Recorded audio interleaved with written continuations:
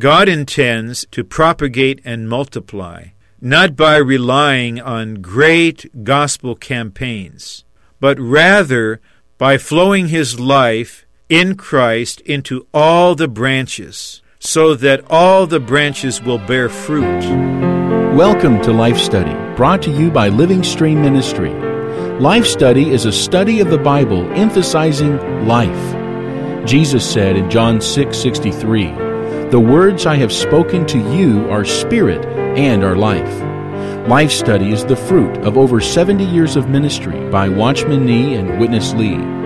Watchman Nee began this ministry in China in the 1920s and continued it until his imprisonment and eventual martyrdom. Witness Lee brought this ministry to the United States in 1962.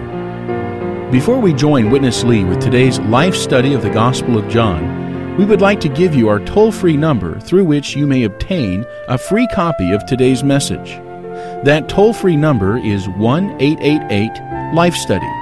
Again, that's 1-888-543-3788. With us on the program again today is Ron Kangas. Ron has been an editor with Living Stream Ministry for over 22 years. Ron, before we come to chapter 15 of the Gospel of John, I wonder if you could give us a quick overview of what we saw in chapter 14. We are going to find out today that these two chapters are quite related, so I think it would be helpful if we had a good review. Chapter 14 of John has as its focus the dispensing of the triune God into the believers of Christ for the producing of God's abode. In order to touch the heart of chapter 14, we need to drop the traditional concept that the Father's house with the many abodes denotes heaven. Simply put, the Father's house denotes the Father's house, which is His habitation, His dwelling place, elsewhere called quite distinctly the church of the living God, or the temple of God. So the emphasis in chapter 14 is how Christ, in resurrection, as the Spirit of reality, comes into the believers, dwells in them, and enables them to dwell in God, and the result of this mutual indwelling is the producing of God's dwelling place. So the Lord begins by pointing out that there is a place and there is a way. The place is God Himself. And in particular, the place prepared for us is a dwelling place in the triune God, and in the triune God expressed in His house. And the way into this marvelous dwelling place is the Lord Himself. So first He presents Himself as the embodiment and expression of the Father. Then He makes it very clear that in order for us to be in Him, and in order for Him to be in us, and not merely among us, He would need to go through crucifixion and come in resurrection to be the indwelling Spirit of reality. As such a Spirit, He can be in us, we can be in Him, and this mutual indwelling, carried out through the divine dispensing, produces the Father's habitation, His house, His dwelling place. And the amazing thing is, that house, that habitation, that dwelling place is also our dwelling place, with the result that we dwell in God, God dwells in us, in a single organism, which is a mutual abode.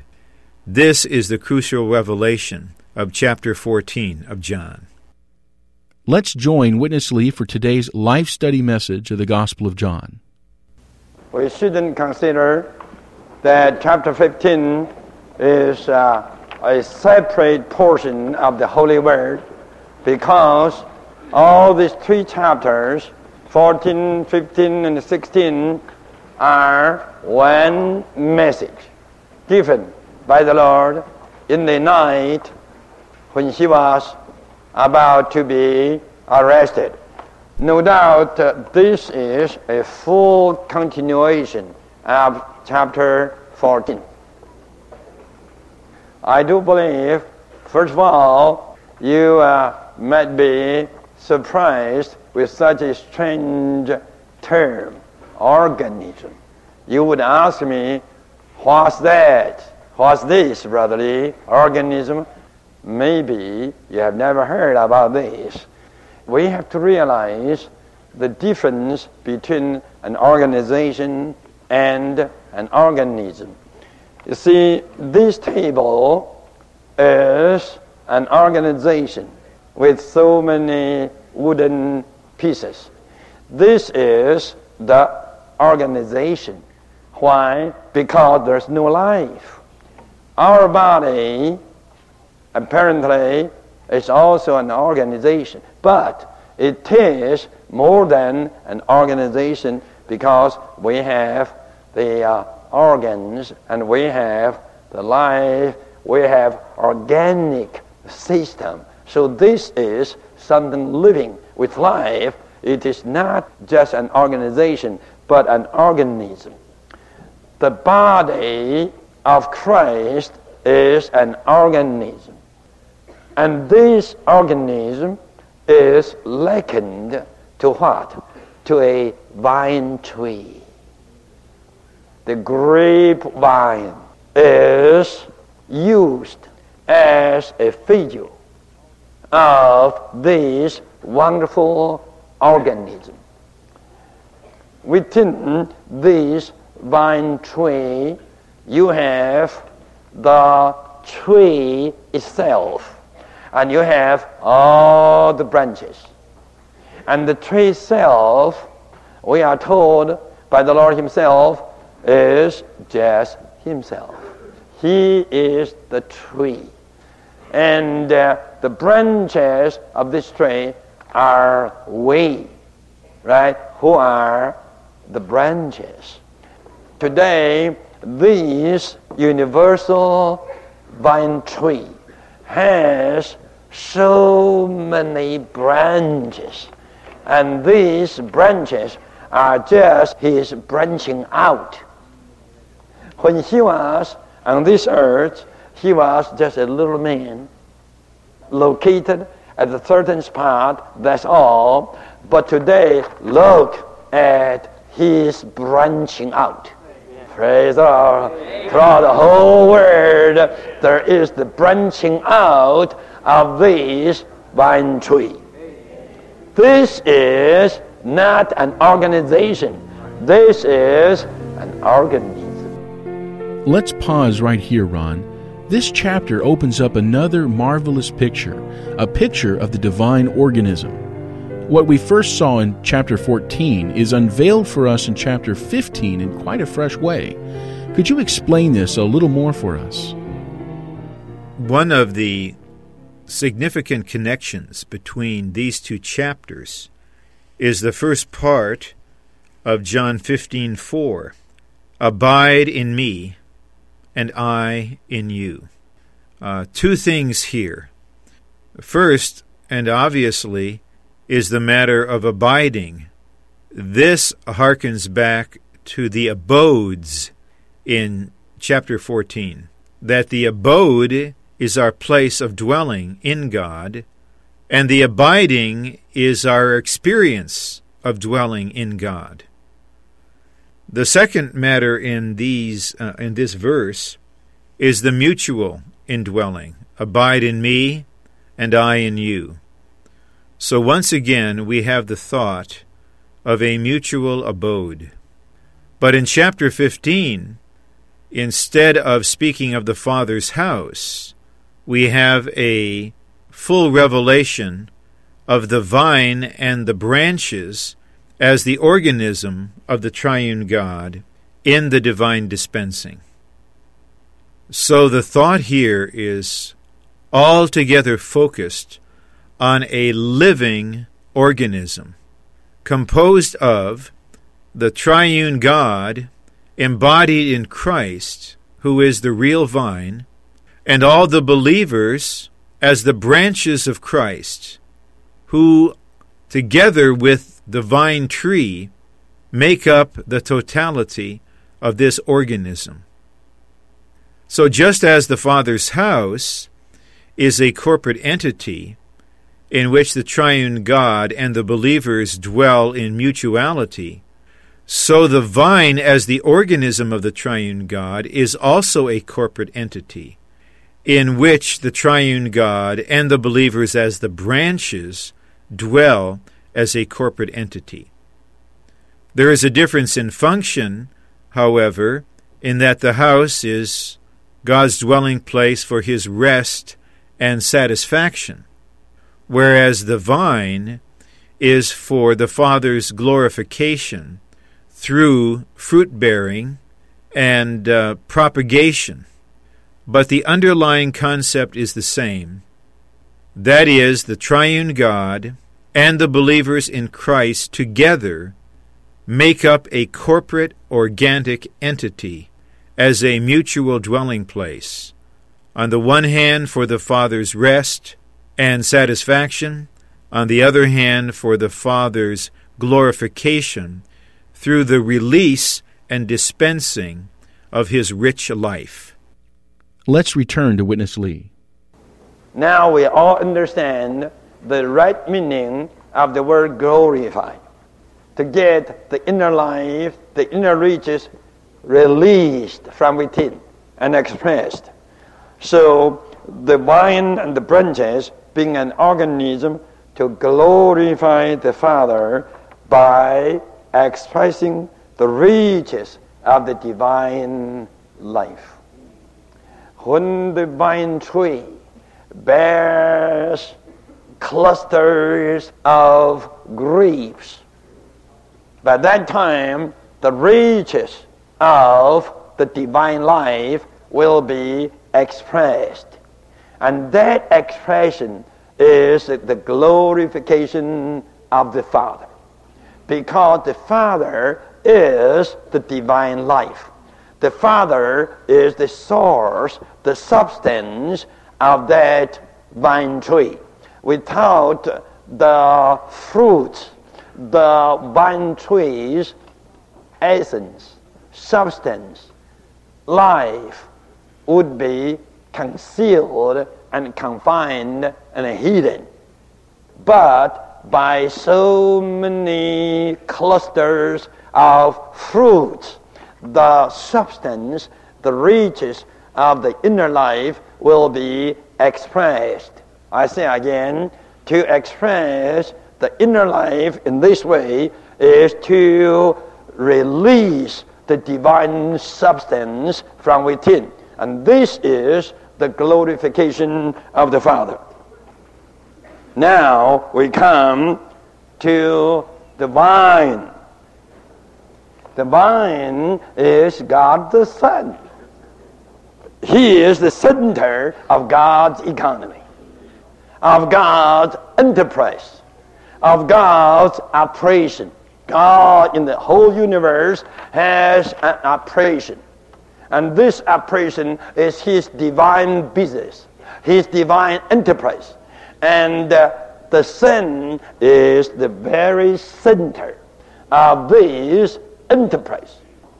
This vine is the embodiment and the manifestation of the Godhead. Surely you have to read Colossians 2:9. The fullness of the Godhead dwells in the Son bodily. And John 1:18, we all know this verse. No man has ever seen God, but His only begotten has declared Him. Embodied in Colossians 2:9 and manifested in John 1:18. So this very Son of God, who is the universal vine, is God's embodiment and God's manifestation. Let's break in here, Ron. We just heard that the vine in John 15 is the embodiment and manifestation of the Godhead. I wonder if you could develop this a little more for us. This is quite a deep point. It is indeed a deep point, and we need to tread with some genuine humility here, but nevertheless trying our best to give a faithful testimony of what we see in this portion of the Word. The Lord said unequivocally, I am the vine. So He Himself is the vine tree. But the message goes on to say, according to the revelation in this chapter, that the vine is the embodiment of the triune God.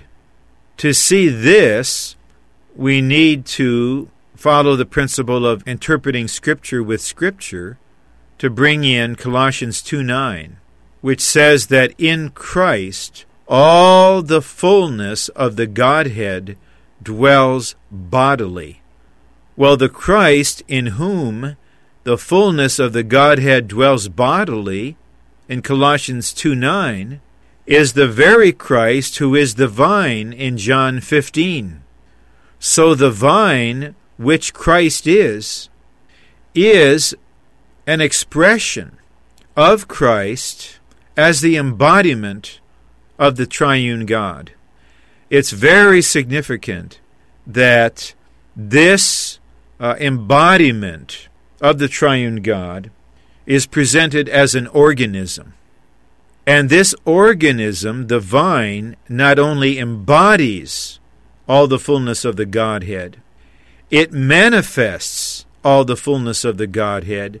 That is, through its spreading, releasing, propagating, and multiplying the divine life from the vine through the branches into new believers, it manifests the marvelous triune God embodied in this organism.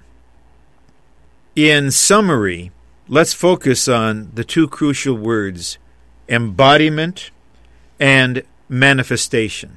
On the one hand, the triune God is embodied in Christ as the true vine. Thus, the vine is God's embodiment. On the other hand, the triune God is manifested in Christ as the true vine. Thus, the vine is the triune God's manifestation. So here we have, in this marvelous figure of the vine as the divine organism, a clear picture of God's goal and His economy. His goal is to dispense Himself in Christ into the believers to produce with them and Himself a corporate entity, a divine organism that is His embodiment, manifestation, expression, and glorification. This is what is on God's heart today, and this is what God is determined in His perfect will to accomplish with those who love Him, enjoy Him, receive Him, believe into Him, and are one with Him and with one another in this tremendous divine organism. Now let's go back to Witness Lee. This vine is also an organism full of life, like the tree of life.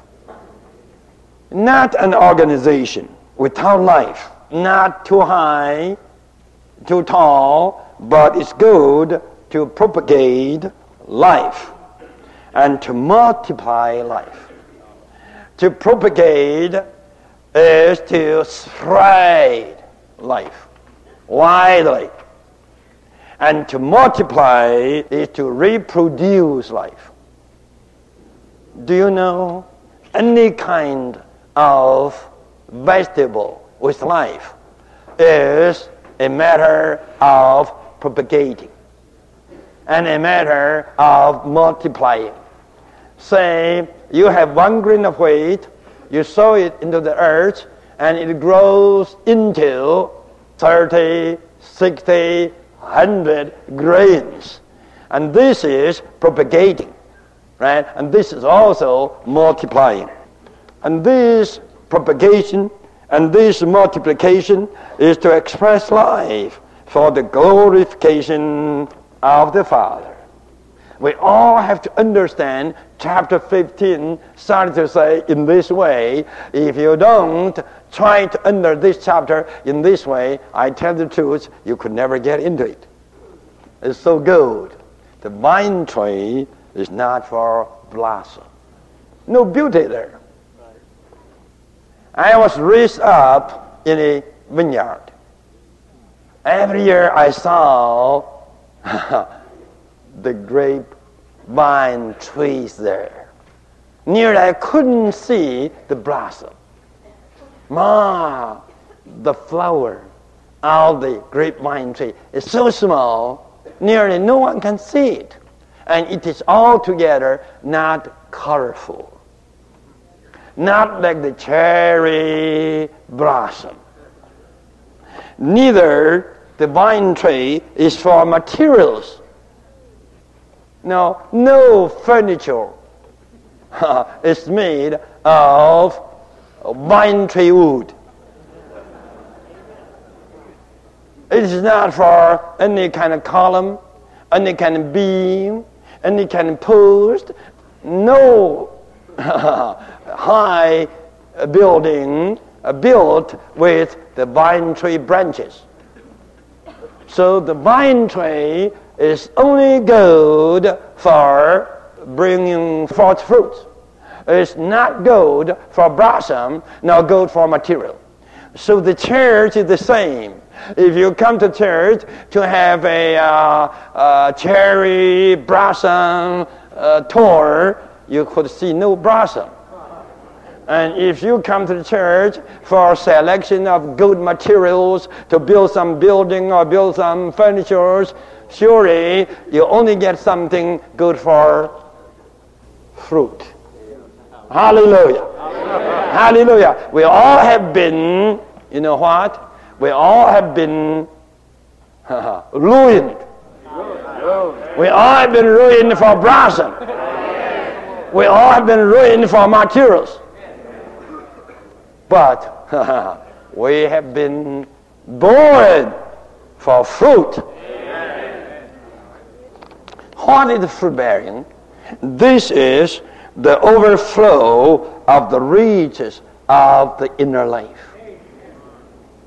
Don't try by your own effort to bring people to Christ. Don't try by any kind of schemes to win the souls. No. To bear the fruit is to overflow the inner life you have within you. All the time you have to enjoy Christ as everything to you, then you will have an abundance of inner life. Out from this abundance of inner life, there is a flow. And this flow will reach others. And this flow will penetrate into others' life. I tell you, this will bear the fruit. It is not just a gospel preaching. It is not just a kind of soul winning. It has to be the fruit bearing by the overflow of the riches of the inner life. Well, Ron, this picture of the vine in John 15 shows us something else very precious related to our bearing fruit, not by the way of our gospel preaching or by our soul-winning campaigns. What is this organic way of fruit bearing shown in John 15? In simple terms, the fruit bearing is the expression of the riches in the life of the vine. As the branches abide in Christ, all that is in Christ as the vine, and remember, the vine is the embodiment of the triune God, all that is in Christ as the vine flows into the branches to be the life and everything to the branches. The branches have a kind of dual connection. On the one hand, the branches receive the rich dispensing of the abundant divine life from and within the vine, but God's intention that this life pass through the branches and be imparted to other human beings, making them the receivers and the believers described in John 12 through 13.